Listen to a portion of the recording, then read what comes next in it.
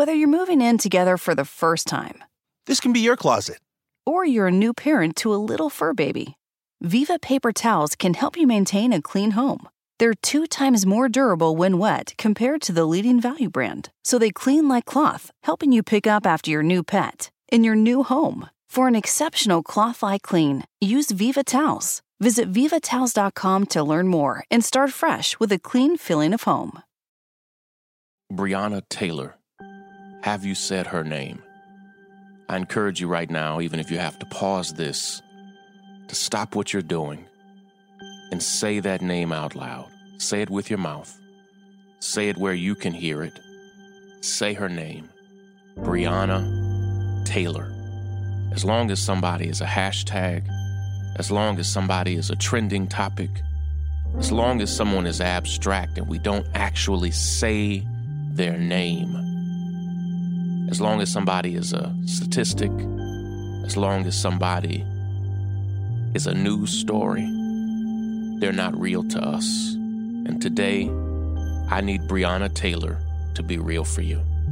This is Sean King, and you are listening to The Breakdown. The Breakdown. The Breakdown.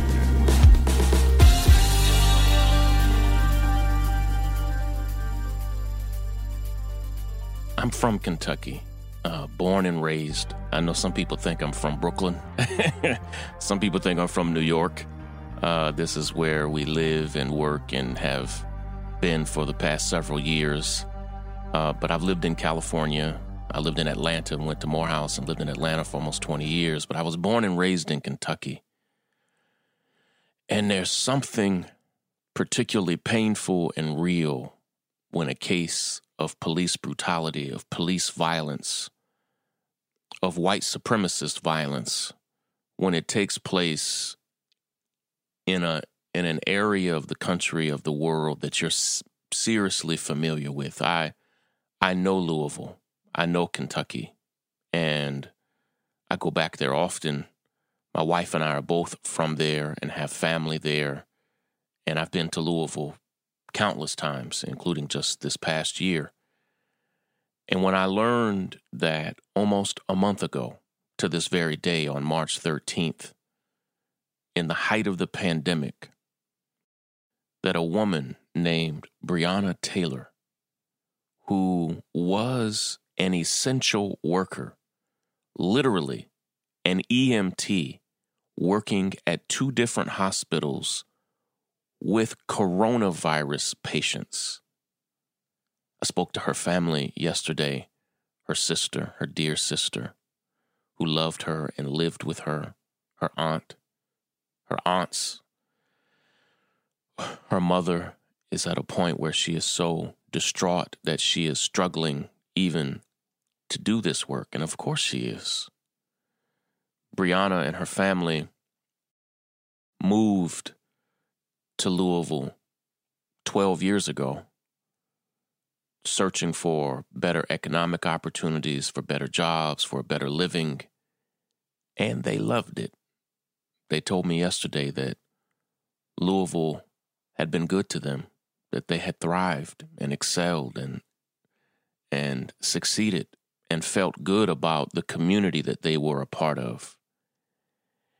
And the whole family, as you can imagine, was exceedingly abundantly proud of Breonna, who had chosen from the day she graduated high school to be a service worker.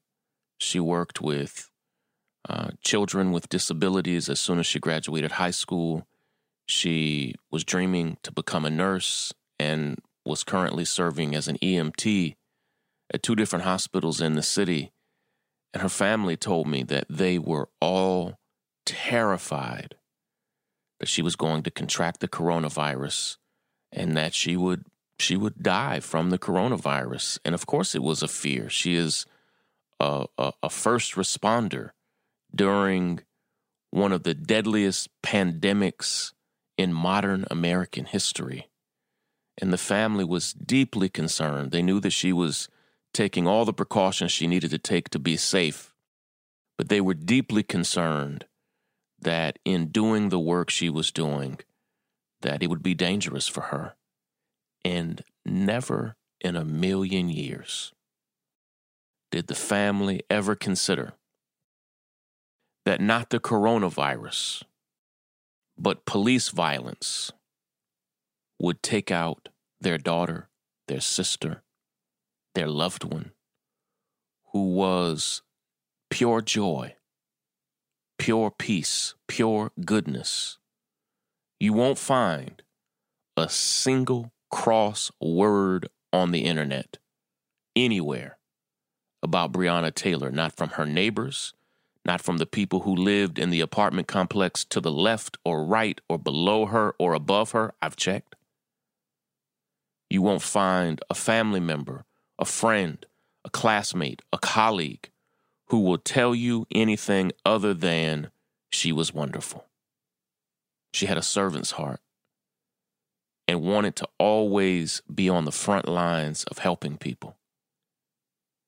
And in the middle of the night, on March 13th, at the height of the pandemic, as she slept in her bedroom, in her home,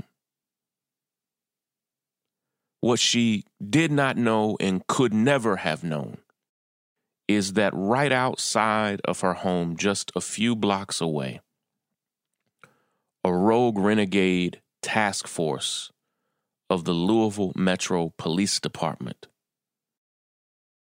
was gathering to bust into her home to arrest a suspect in a drug raid that they had already arrested at a different home in a different neighborhood. Let me explain to you what I just said.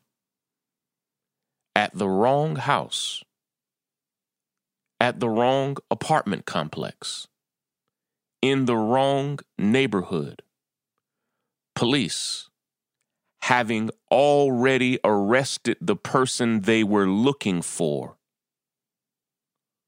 in the middle of the night, dressed not in SWAT gear, but plain clothes, street cars, street clothes, dressed as everyday people, prepared to barge into her home in the middle of the night in a drug raid. Now, let me say, for many of you who aren't aware of this, but many of us are calling and have been calling for drug raids in general to end. They are routinely dangerous. I have seen children be killed in them. I have seen grandparents be killed in them. I have seen people who they were intending to arrest for a nonviolent drug crime be shot and killed. Someone who had not been charged, not been convicted, who is supposed to be presumed innocent until proven guilty. I have routinely, in so-called drug raids, seen people shot and killed. Why do we ever need to barge into someone's house in the middle of the night to arrest them for a drug crime? Can you not just wait outside of the home until they leave? What are you doing? A lot of this is about the militarization of police and police fantasy, where they literally love the thrill of what they do and put themselves and put entire neighborhoods in harm's way in the name of arresting a random man for a nonviolent drug crime. What? And sure enough, at nearly 1 a.m. on March 13th, not a single person in the entire neighborhood heard the police walk up, heard the police even knock on a door, or heard the police announce themselves when suddenly they began ramming the door down, barged into the home of Breonna Taylor, and fired, we know now, at least 28 shots. They fired so many bullets I spoke to family attorney Benjamin Crump yesterday that shell casings were found in 3 different homes in the apartment complex. Breonna's sister, who is 20 and lived in the apartment, but just so happened to be in California at the time, her bedroom was riddled with bullets. She surely would have been killed. And we know that Breonna was shot at least 8 times. But speaking to the family yesterday, they said the funeral home told them that her body was riddled with bullets and bullet holes, and that 8 was only an estimate. When police barged into her home, her boyfriend, believing that it was an armed robber, he called the police himself, believing that someone was barging into their home. Breonna, who was asleep and got up with her shirt off, is then shot and killed, riddled with bullets by police. And her boyfriend, who is a legal gun owner, let me repeat myself, owns a legal firearm and has no drug crimes, no drug history, no violent crimes, no gun crimes. Neither does Breonna. They are legal, law-abiding citizens, good people, contributors to society. Barely got away himself without being shot and killed. He thought in that moment that he was being robbed and was prepared to shoot and kill those who were barging into his home. That's literally why he owned a firearm. We are the only country in the world that has more guns than people.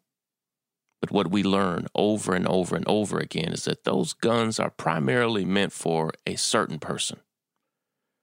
They're not meant for black people to protect themselves, not from those who would cause harm, like the police or anybody else. So here this man is with a legal firearm, and he is also shot at but survives the shooting and is calling the police on his own phone, believing that someone, for some crazy reason, was trying to kill them. It's an abomination. And I went back and read the pitiful news articles from local news sources there in Louisville. For days on end, they called Breonna a suspect in a drug crime. They arrested her boyfriend, who committed no crime, who broke no law, who did nothing wrong, who likely only wishes he had been able to do more to protect the woman he loved. The whole family loves and respects him.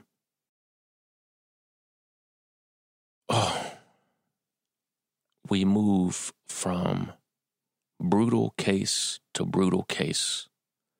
And I've had, and many of you are listeners from all over the world, and I've had people reach out to me from all over the world, black and white people alike, saying, Sean, in our country, in their country, that they absolutely have systemic racism. I said, Sean, no doubt. We have some incidents of brutality, but the level and frequency of what we deal with in the United States takes their breath away. From Ahmaud Arbery to Breonna Taylor. Let me give you our action steps for today.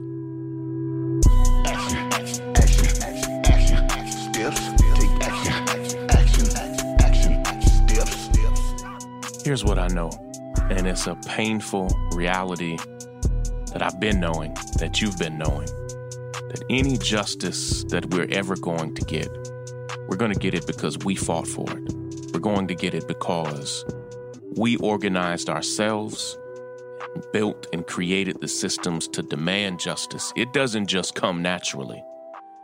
When I spoke to the family and their attorneys yesterday, an enormous part of our frustration was that the city of Louisville is dominated by Democrats, has a Democratic mayor. The state of Kentucky now has a Democratic governor. And the family told me that they can't even get a phone call from anybody. They can't get answers. They can't get compassion. They can't get any insight. Nothing. And so, forgive me for those of you who get frustrated when I critique the Democratic Party, because here, people, including myself and my own family, have worked hard to vote Democrats in office in Louisville, in Kentucky, and now when we need them, we don't see them. Now when we need them, we can't hear from them. Now, of course, I'm not saying that Republicans would be better, but I am saying, as crazy as it sounds, that at least Republicans have called the family of Ahmaud Arbery, been responsive when we demanded it. Now, it took months to get that response, and I'm hoping that we can do for Breonna and her family what took months to happen for Ahmaud. I'm hoping we can do in a few days. If you go right now to Stand With Bree, that's standwithbree.com. That's where we're assembling. We're officially launching tomorrow. Go there, sign up, get ready to join our team, and we're launching tomorrow. We'll have action steps. We'll have a new phone dialer. We'll have a new super petition and some new actions and language and information that you can share. I love and appreciate all of you. Go to standwithbree.com. Take care, everybody. Break it down. The breakdown. The breakdown. The breakdown. Break it down. The breakdown.